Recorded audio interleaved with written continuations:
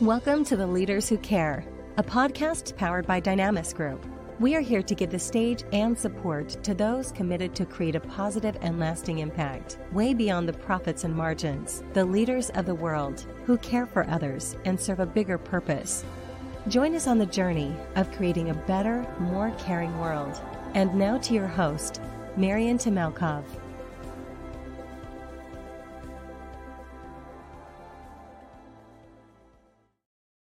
Hello, dear audience, and today we have a celebration. Happy Liberation Day to all Bulgarians, and I'm sure many other nations are celebrating similar events in their history. And we actually earlier in the studio we had a little chat with Christo about personal liberations and personal freedom.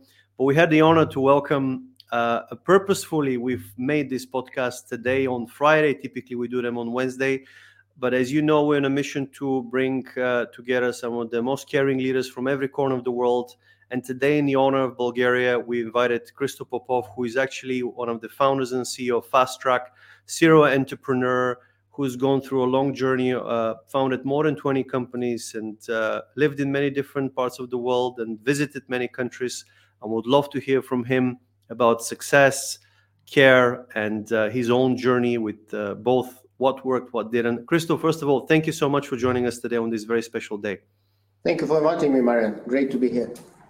Well, when I read that one of your in the introduction, you came from the special forces into business. How did that work out? Just that, is it the discipline? Is it the why did you make that transition? Because you were in a very different field and you decided to move into business. And in business alone, you've done so many different things. Just trying to understand what inspires you to do the things you've done so far. And of course, would love to hear about the future, but just to understand your own journey. Well, Marian, the short answer is I don't have a clue. I really don't know. I mean, life has some magic that shows you and helps you to take certain decisions. I really don't know. And one of the questions I've always had in my mind, and I'm trying to figure out, why some people have more drive than others? Why some people are willing to push themselves more than others? Why some people are trying to explore more things than others? I mean, how much is nature? How much is nurture? And I really don't know the answer. I think I was privileged to be born and raised in a completely different political environment.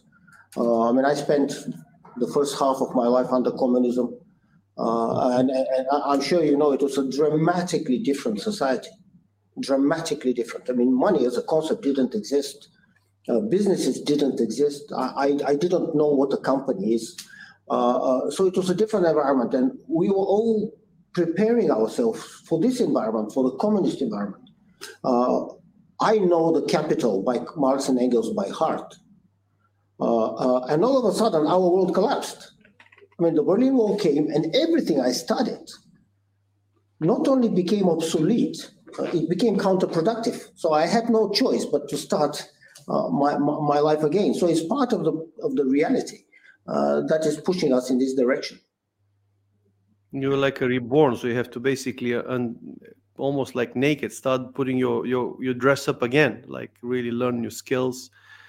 Yeah, we all are, and that's why I'm extremely privileged now to travel the world to meet with people from literally almost every country on the planet, and I think we overestimate the origin element, where we come from. I see extremely successful people from any origin, any beginning, and I see extremely unsuccessful people from any origin and any beginning. I'm not sure that we are not overestimating the fact that, you're from the Silicon Valley, or you're from Bulgaria, or you're from Russia. Yeah. I think each one of us has something inside us that is driving us big time. How much we can control, I don't know. There's one thing that has been helping me, and it's curiosity. I read like crazy. And every book, it's like opening a new door. Just imagine you read a book by Leonardo da Vinci and you see the world through the eyes of this guy. And then you read a book by Hitler and you see the world through the eyes of Hitler. So all this is opening new worlds, and these new worlds give a huge number of opportunities and temptations.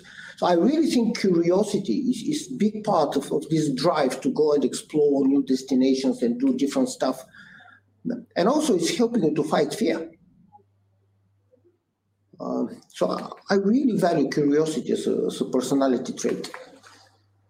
Absolutely. And Christo, when you started in the new world of business, and if you look back through your really journey, what were the biggest successes you had and the biggest failures that you've learned from? Over the years, I changed my definition about success and failure. Mm-hmm. Both success and failure. I think having 20 million in your bank account is not success. And I think going through 2 or 3 bankruptcies is not failure. I think it's falling in love with the journey and keep discovering different elements, including parts of yourself. It is not what you achieve. I think it is who you become achieving it. So I tend to shy away from the traditional definition of success. Absolutely. Yeah. And you spent some time in India. You actually lived there. What triggered that? What inspired you to go there? I felt a bit confused. I had my own definition of success, and at that time it was to have a lot of money and run a huge company. I ended up in Taiwan and Hong Kong, and I was running a pretty big operation by Shell. And every day I was doing that, I was more disappointed by what could a big corporation do to you. Mm-hmm. I think it's very dangerous because all of a sudden you start taking yourself too seriously. And the other danger is if you run a big company, especially at a young age, you become more of a politician. You're not a business person. So, and I've been building my career for 7, 8, 9, 10 years to go there. And all of a sudden I said, is this it? Am I going to become this political animal, reporting to boards and keeping fingers crossed that my boss is going to tap me on the shoulder? And I said, fuck this. I just want to have a clean start in my mind. So this is what triggered it. You wanted to be more in control by the sounds of it, because I wanted to have better understanding. I had more questions than answers. And also I had interesting questions about family life and the famous saying about work-life balance. So I just wanted to clear my mind. And actually what I discovered is something interesting. I discovered that to care, you have the first responsibility is to care for yourself. A lot of people say to care is you have to give. Mm-hmm. But there's one interesting thing that we forget. To give what? Before you give, you need to have something to give. You can give knowledge, but you need to have knowledge. You can give wisdom, but you need to have wisdom. You can give money, but you need to have money. Like in this political system, we tend to forget. Governments say we're going to give money to this and to this and to this. In our capitalist society, to give money to somebody, you have to take it from somebody. And governments have one main source of money. This is the companies that make profits and give money to the government. So I realized that if you really care, if you want to give, the first responsibility is for yourself. If you want to give time and energy to other people, you have to have time and energy to yourself. So you have to build this energy in the body. You have to build this knowledge in your mind. And then this gives you the chance to give more. Imagine you're 8 years old and you have 2 grandkids and you want to give them, these grandkids, your energy and your wisdom. What if you're sick? What if you don't have the energy of the body? And if you're laying in bed for 12 hours a day? Is this what you want to do? Or do you want to be this kick-ass 80 years old dad or granddad, full of energy, full of passion, full of knowledge, who can give this to your kids and to your grandkids. So this is what I learned. Your first responsibility is for yourself. And how do you take care of yourself, Christo? Because you must have got to that, obviously, realization that you're absolutely right. You may want to give something, but you may not have it to give it. So how do you take care of yourself? What are the principles you've learned over the years and that really helped you? I have fallen in love with the word energy. Most of us, we talk about managing time, but time is a finite resource. You can't manage time. You have 24 hours, I have 24 hours, every single person in the world, Leonardo da Vinci had 24 hours. What is infinite is energy. And the beauty about energy is energy we can create and energy we can manage. And there are two types of energy, and the first one is the most simple one, the energy of the body. And in Bhagavad Gita, the Indian Bible, they say, if there's no energy, there's nothing. Energy is our capacity to do stuff. So how do you take care of it? First, you have to take care of your body. If you don't take care of your body, you have nowhere to live. And as you see, the head and the body are linked. It's a system. So I think our first responsibility is to take care of the body and to generate pure physical energy. And if you're successful to do this, then you need the second type of energy. You need to guide this physical energy in the direction you choose to. And this is the brain, this is the mental energy. So for me, the first two responsibilities is take care of the body and take care of the mind. And then this will give you the chance to do whatever you want. And I can promise you, whatever you want to do, if you have more energy in the body, if you have more energy in the mind, you will be able to do it better. You will be able to enjoy it more. So for me, this is priority number one. And I try to follow this in what I do. And I also try to create the environment in my company or in my companies. And it's a philosophy that we share with literally hundreds of companies across the world. We have a management consulting company. We have developed our own methodology, and we have applied it in companies in over 25 different countries. Huge part of it is not strategy, it's not organizational structure, it's not cash, it's not finance. It is how to take care of yourself as a human being. And in our company, everybody has to go to the gym in office hours. Going to the gym is part of the job. One of our customers was one of the biggest investment funds in Sri Lanka. And we went through our normal 7-8 months fast track program.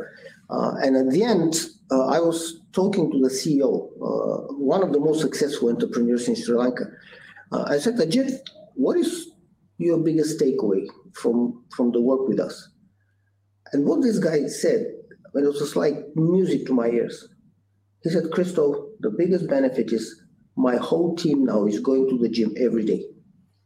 And I said, yes. We went to India. We worked with one of the biggest Indian companies. Same story. So this is what we're very passionate about. Taking care of ourselves, and it's part of our philosophy as a company. It's part of the management methodology, and it is part of what we teach companies literally across the world. This is fascinating, Christo, and I know sometimes people might find it, wow, if I can't go to the gym, is not a fit, it's part of the job. So that's part of the responsibility. Tell me more about the other things you do as a company, because that's quite unique, in fact. It's my responsibility. I'm responsible for these guys. And I have young people in the company. And it is my responsibility to develop the right habits for these guys in the future. If you have the right habits, time works for yourself. If you have the wrong habits, time works against you. So if we create this environment that stimulates this type of behavior, I've done my job. And you can't fail, because these people will carry this with themselves. So it's very important. The other thing that we are obsessed with is reading. Reading books. I think this is investment in time that has the biggest return. Just think about, 80% of families in the US did not read a single book last year. Can you imagine this? And let me just think about what a book is. One guy spent 5-6 years of his or her life, squeezes every wisdom, every experience, edits the book, gives it to people to edit, and puts it together. And you can read this book for 4 or 5 hours. So for 4 or 5 hours of your time, you can tap into the life journey, the life wisdom of a person. How amazing this is. And I'm surprised when people don't read. And I find it sad. You can have dinner with friends and somebody will brag how many vodkas he had last night, or that they stayed in the nightclub until 4 o'clock. Nobody brags how many books they read last week. So reading is a huge part of it. Meditation. We start every day with a daily meeting. We have 1-minute meditation. We just want to clear our minds. And all these give actual business results. So it's not wishy-washy, fluffy spiritual stuff. And it is my responsibility to create the environment for these things to flourish.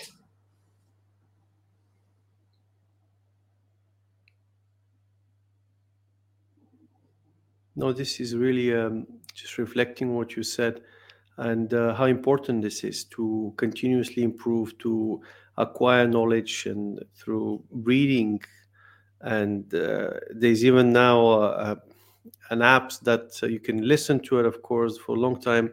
There's even a shorter version which tells you even the highlights of the book as well, which is even further reduced as well. But these lessons, do you think, you could read a book, right? You could get that wisdom or understand that wisdom, but then do you find it that might be still not results coming because the people might not take action?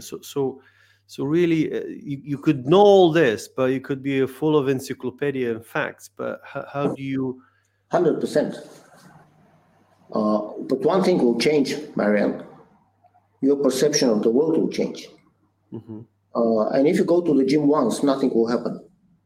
If you go to the gym twice, nothing will happen. If you go to the gym 3 times, nothing will happen. But somewhere along the journey, magic. All of a sudden, you start feeling your body in a different way. All of a sudden, you start feeling your mind in a different way. So consistency and momentum is critical. Mm-hmm. But at the same time, I agree with you. You have to find the right balance between knowledge and action. Because reading, you will learn what other people know. But doing, you will learn things that only you can know. So reading and from other people is not a substitute to wisdom. And actually, I think the best real life is the best classroom. But what about action? What about real life? You need to stop and think. You need to stop and say, okay, let me see what Marianne did yesterday. What did life teach Marianne yesterday? Or what did life teach last week? And then life is an amazing teacher. And life is never wrong. Every advice that life gives to you is correct, but you have to act. Life is not able to comment on your thoughts. Life is not able to comment on your ideas. Life only gives you feedback once you start acting. So this bridge from knowledge to action, this jump, is absolutely critical. And how do you develop that or nurture it? Because I know people that they understand it, they know it, but they don't have the strength or will or ability. I don't know how to call it exactly, but they don't do it. It's falling in love with what could happen. Because whenever you do an action, you have expectations. Mm-hmm. That they're going to give you some results. And if you fall in love with the results, this love, and if this love is very strong, it will overpower the fear that you might fail. So that's why you say, don't try to find something, to do something you love. No, fall in love with what you do. That's interesting. I like that quotation, what you just said. Don't try to find something that you love, fall in love with what you do. That's just trying to analyze this, because a lot of purpose-seeking people are looking for a purpose, for meaning in life, right? And maybe that what you just said here, it provides an answer. Yeah. I mean, obstacles and difficulties are subjective. The size of a difficulty is a subjective creation, and it is a function of the goal you have. If you have a big goal, obstacles shrink. They become just part of the journey. If your goals are small, obstacles all of a sudden become big. So if you fall in love, let's take physical capabilities. If you fall in love with the idea that, listen, when I'm 90 years old, I'm going to be the most kick-ass 90 years old granddad you can imagine. And I'll be an example for my kids, I'll be an example for my grandkids. All of a sudden, going to the gym, which for some people is an obstacle, is part of the game, because you start living with this identity. And it's a tension between what you are today and what you want to become. And this tension gives you energy. And I really think having clarity about the end game is one big source of energy. Can you fail? Of course. But then, what is a failure? I mean, you can climb a mountain and fail. You can start climbing another mountain and fail again. You can start climbing a third mountain and fail again, but you don't fail as a climber because you continue to climb. And in this journey, you change your identity, you change your personality. Now, and I would challenge you, which is the bigger victory? To climb the mountain or to develop a strong personality of a climber?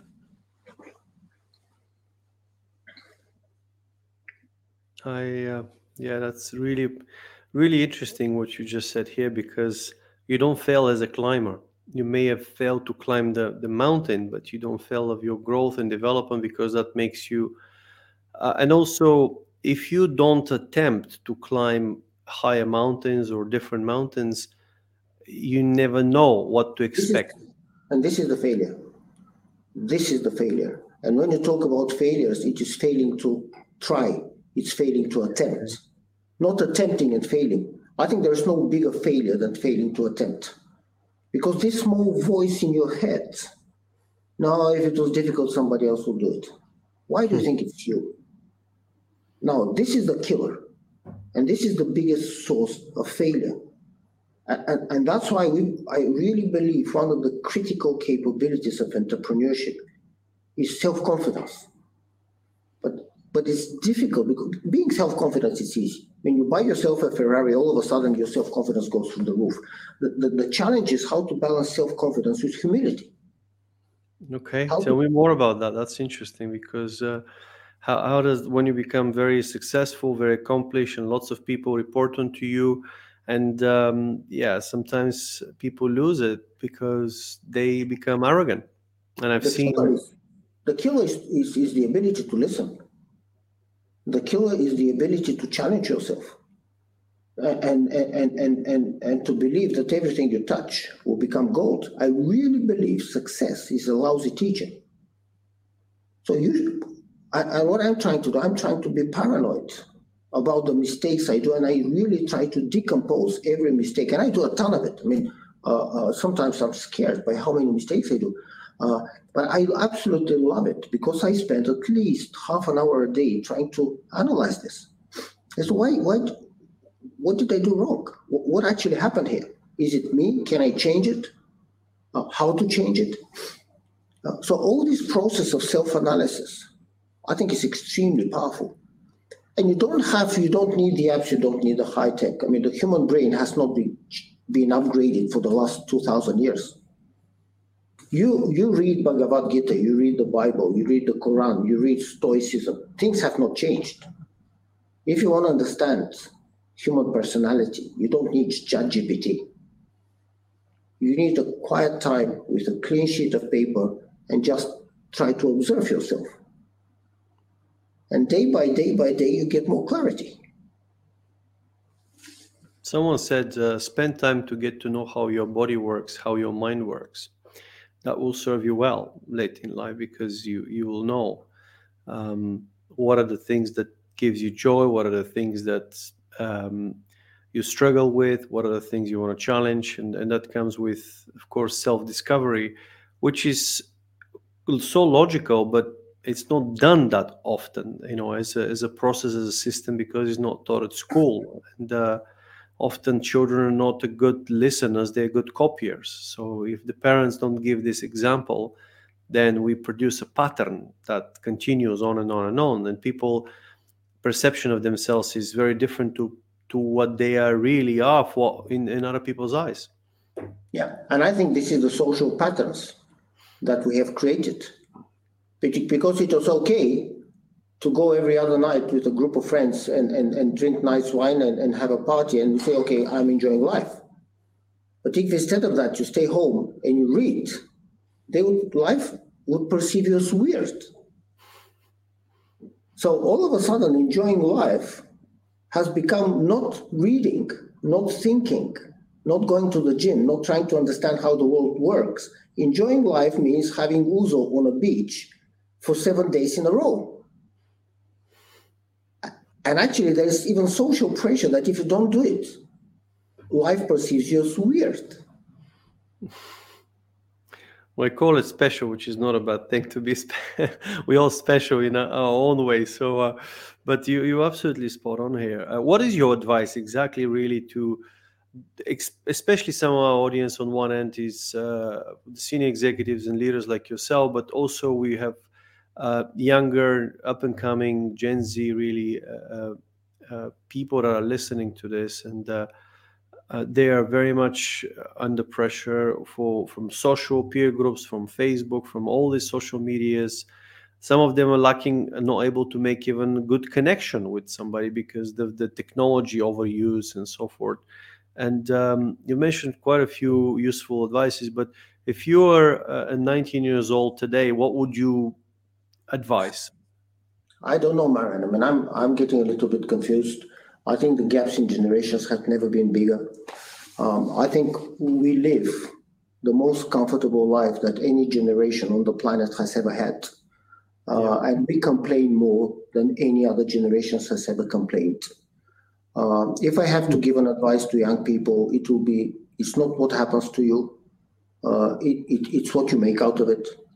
I would ban 3 words. The first one is challenge or difficulty. The second one is stress. The third one is a burnout. There is no stress. There is no burnout. It's a man-made phenomenon.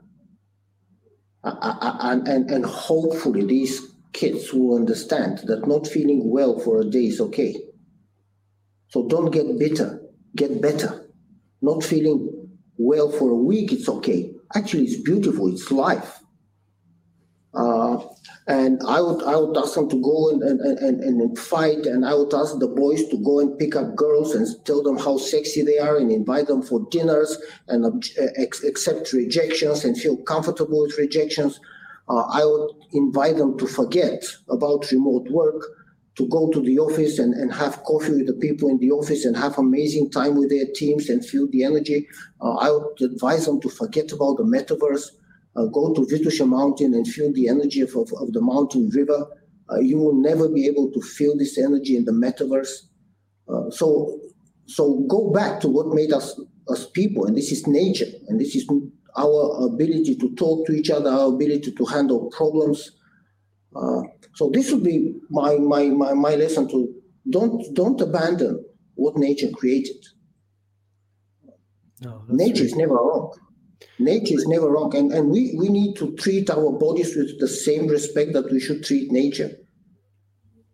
And also, we should remember that our mind is not always the best ruler of our activities. Let me give an example. Your body has 70, 75 different organs. You have the kidneys, the liver, the heart, and they make who you are. And also, you have your mind. You go to the restaurant, and you have to decide, are you going to drink vodka or not? What about if you ask your liver? What would your liver say? What about if you ask your kidneys? What your kidneys say? What about if you ask your heart? What would heart you say? So your brain overpowers with its stupidity and the willingness to indulge in short-term pleasure everything that your body is crying for. And it's very, very simple. Forget about instant gratification.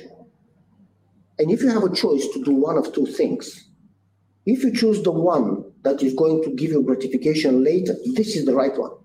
It is all about delayed gratification. And what is the problem today? Whatever I want, I need to get it immediately. If I don't get it immediately, it's a problem. It's a problem. This short-term thinking is so dangerous. Because when you look back, and I'm old enough to say this, you remember the fights.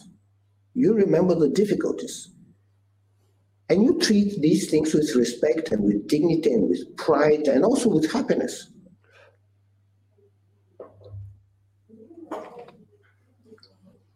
You know, you've had, this is really, thank you for sharing those views and insights that I'm sure obviously young people can make the best of them and decide for themselves. But how, when you look at all of your organizations, all of your companies that you set up around the world, how do you consistently attract, that's a topic very dear to my heart, how do you consistently attract and retain talented people or exceptionally gifted talent to join you? We are not successful in this. The environment we have created is very extreme. And it is an environment that is only suitable for people who want to squeeze the maximum out of themselves. To give an example, we have a small set of values. Our top value, we call it die empty. Die empty means that every day we want to squeeze the maximum that your brain and your body can do. So when you go to bed in the evening, you should have zero fuel in the tank. And then we call it a good day. And this is how we work. And it is not an environment that fits many people. So unfortunately, I don't have a recipe. That contradicts with, if you said, take care of yourself, and if you, can you give something you don't have? And when you get, how are you going to get to 90 years old if you do that consistently? This is what makes you stronger. Only when you go that far, you know how far you can go. But there's one simple principle. You only grow as a human being if you experience difficulties. That's fair. If you don't, you could have a very, very, very, very enjoyable time, but you don't grow. You don't grow physically, you don't grow mentally, you don't grow intellectually, you don't grow spiritually. So we try to fall in love with challenges because we believe that this helps us to grow as human beings. And going back to your question, it's a difficult sell, especially to young people. We all want to have what Instagram shows to us, but we don't ask ourselves, what is the price I'm willing to pay? And we've had extremely talented guys. We had one lady, a designer, 22 years old girl, maybe one of the most talented designers I've ever seen. Month number 3, she said, I'm tired. We had another guy, a UX guy, young guy, 31, 32 years old, world class. I mean, this guy can work for almost any company. One day I received an email. I'm tired. I'm getting off the grid for a month. So see you in 1 month. What are you going to do when you have 2 kids and a mortgage? And when you have 2 kids and you get tired, what are you going to do? Are you going to abandon them? I relate a lot to what you're saying in many ways, but there's maybe something I could share as well from my experience. And I believe very much that you should bear your yoke in your youth, meaning you should face the hardest challenges and battles in your youth, because that's by nature you've got the most. First of all, you learn most. You've got the strength, the technically you've got the physicality and the nature really to deal with that. When he gets older, it's not going to get easier, as you said. And on the contrary, it may get much more difficult, which is can become do or die type of thing if it hits you. So, and I relate to the fact, don't wish it was easier, wish you was stronger.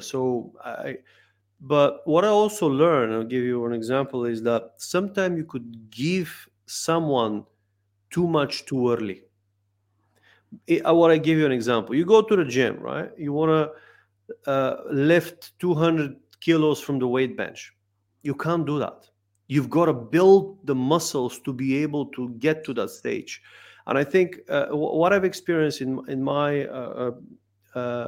journey, that I very much agree that we could do things, but I also believe that we could face a lot of challenges. We could work longer. We could make this and still mentally enjoy and love what we do, and not feel tired.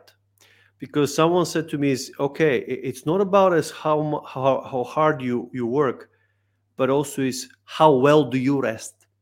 100%. Fully agree. And one of the things that I started seeing and believing is not a marathon. It's not working long hours. It's not working over the weekends.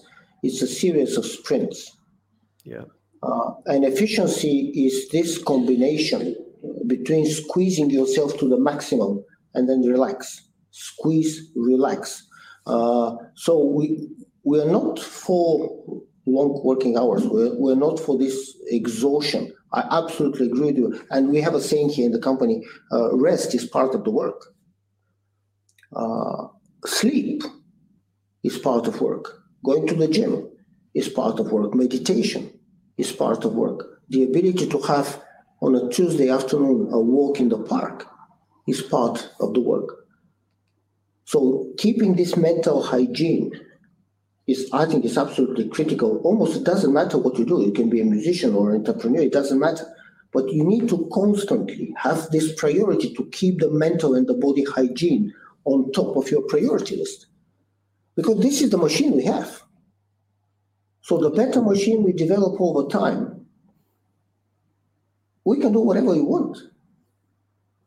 And maybe one thing that I would challenge you, that you can do more when you're 20 or 30, maybe. But I'm 60, and I would challenge any 30 years old in terms of physical or mental capacity. And when you're 60, you have one thing that 30 years don't have. It's real life experience. Yeah, wisdom. It's true. And real life experiences helps you to connect the unconnected. And again, the only danger is that you start believing yourself too much and you stop asking questions and you stop exploring stuff. But age is beautiful if you handle it well, I think. I agree. And I think that phase of, if you look at life as seasons from 25 from 0 to 25, 25 to 50, 50 to 75, 75 to 100, and so forth. But if you look at that, if we take that in 4 seasons, there is, every season has its own beauty, and the season of really learning and failing, it's, of course you could continue that, but typically you do that as much as possible in that. Then from 25 to 50, you've got enter the season of execution. You start to do some of your biggest strides. That's raising children, having a family, and making a career, making a move, making an impact rather than career. Maybe just rather than a job, it's a mission, attempting, really to make those big strides. And when you look at the season of what you're talking about, like 50 to 75 years, is one of the most beautiful one, because you've got the wisdom, the health, ideally, not everyone, but if you have the wisdom, the health, the wealth, you start to prepare the next generation and pass on, and really starts to, and ideally the final season, it's the joy and honor. You enjoy the fruits of all of the work and the honor that you do the things you want to do. Really, you get involved where you want to get involved and do the things. But I feel that there's certain things for certain seasons. They're not. You don't learn to walk when you're 65, right? Or you got to do that when you're early on in life. So if you miss out certain things in certain season, you just need to catch up. How do you catch up? Extra lessons. You just, instead of taking one lesson a week, you do 7 lessons a day every day until you because you gotta learn. Otherwise, you might not make it. On that. Buddha has a nice saying. I mean, he says, when you go through life, you go from doing to being. And just for some of the final remarks and of this interview here is, what do you wish for the future? Personally, if you look at, you said you're 60 and you don't definitely seen so much, done so much. What sets your heart on fire these days? Not much different from what it did 30, 40 years ago. It is knowledge, it's ideas, it is trying to make things happen. I'm just maybe falling more in love with failures because I see the wisdom of it.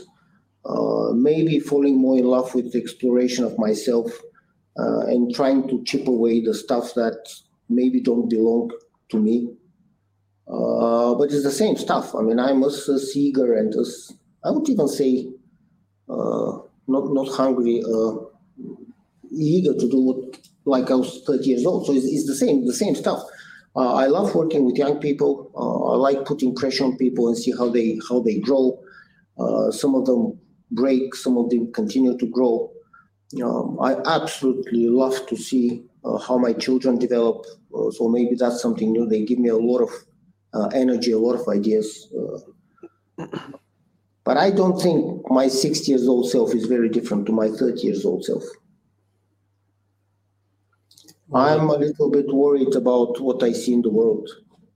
I'm not worried about by Putin or by the Americans. I'm worried by the global blindness that is created by the propaganda. I'm worried by what capitalism is doing to us. And I'm a capitalist myself. I mean, I have benefited more from capitalism than most people. But I see very, very, very much the cynical part of it, the propaganda, the lies. And it reminds me big time about communist time. So this is something that I don't like. What do you want to see rather than just what you don't like? Well, imagine that you have the ability, the power, you're in a position to make those world changes, global changes with no limits. What kind of a world you want to live in? I wish people could spend more time reflecting on themselves and understanding themselves. I wish somehow we abandon these fake identities. I'm Bulgarian, I'm Russian, I'm American, I'm Democrat, I'm Republican, I'm against Brexit, I'm for Brexit. These are artificial stories, artificial divisions that we have created. I wish that companies don't have the moral stance and believe that they can tell other companies what to do, other countries what to do, and other countries how to behave. And I think it all starts with awareness of yourself. I mean, I fail to understand why, if I have nuclear weapons, I can come to you and Marianne and say, Marianne, you cannot have nuclear weapons. I mean, the very idea that we are splitting the world into first world and second world and third world, I mean, it's saying how blind we have become, that actually we are all the same. And the fact that some people have more money than the others does not mean... you want to unite the world. What you're saying is find more what connects us rather than what divides us. What connects us is we all have the same desires, Marian. I want to have healthy kids. I want to mind my own business. I want to grow. I want to sell. I create amazing products. I want to sell amazing products. I don't want to worry if I sell to China, Ukraine, or America. I want to create stuff that has value. Yeah. And entrepreneurs are problem solvers. Don't ask us to become politicians. Don't ask me to pick up my markets depending on the political system of the country. I want to create value. I want to employ people. I want to help them to grow as professionals. I want to solve problems. And this is not what I see today. I see economic sanctions. I mean, how can one country sanction another one? I mean, what gives you the right to do that? And this is what's worrying me. It's against my beliefs as an entrepreneur. I believe entrepreneurs are a force for good. And the world is not going in this direction, in my view. Well, that's why one of the reasons for the Leaders Who Care is to create that really platform. We can share those views, we can share those insights. And thank you so much for taking the time today for sharing these insights.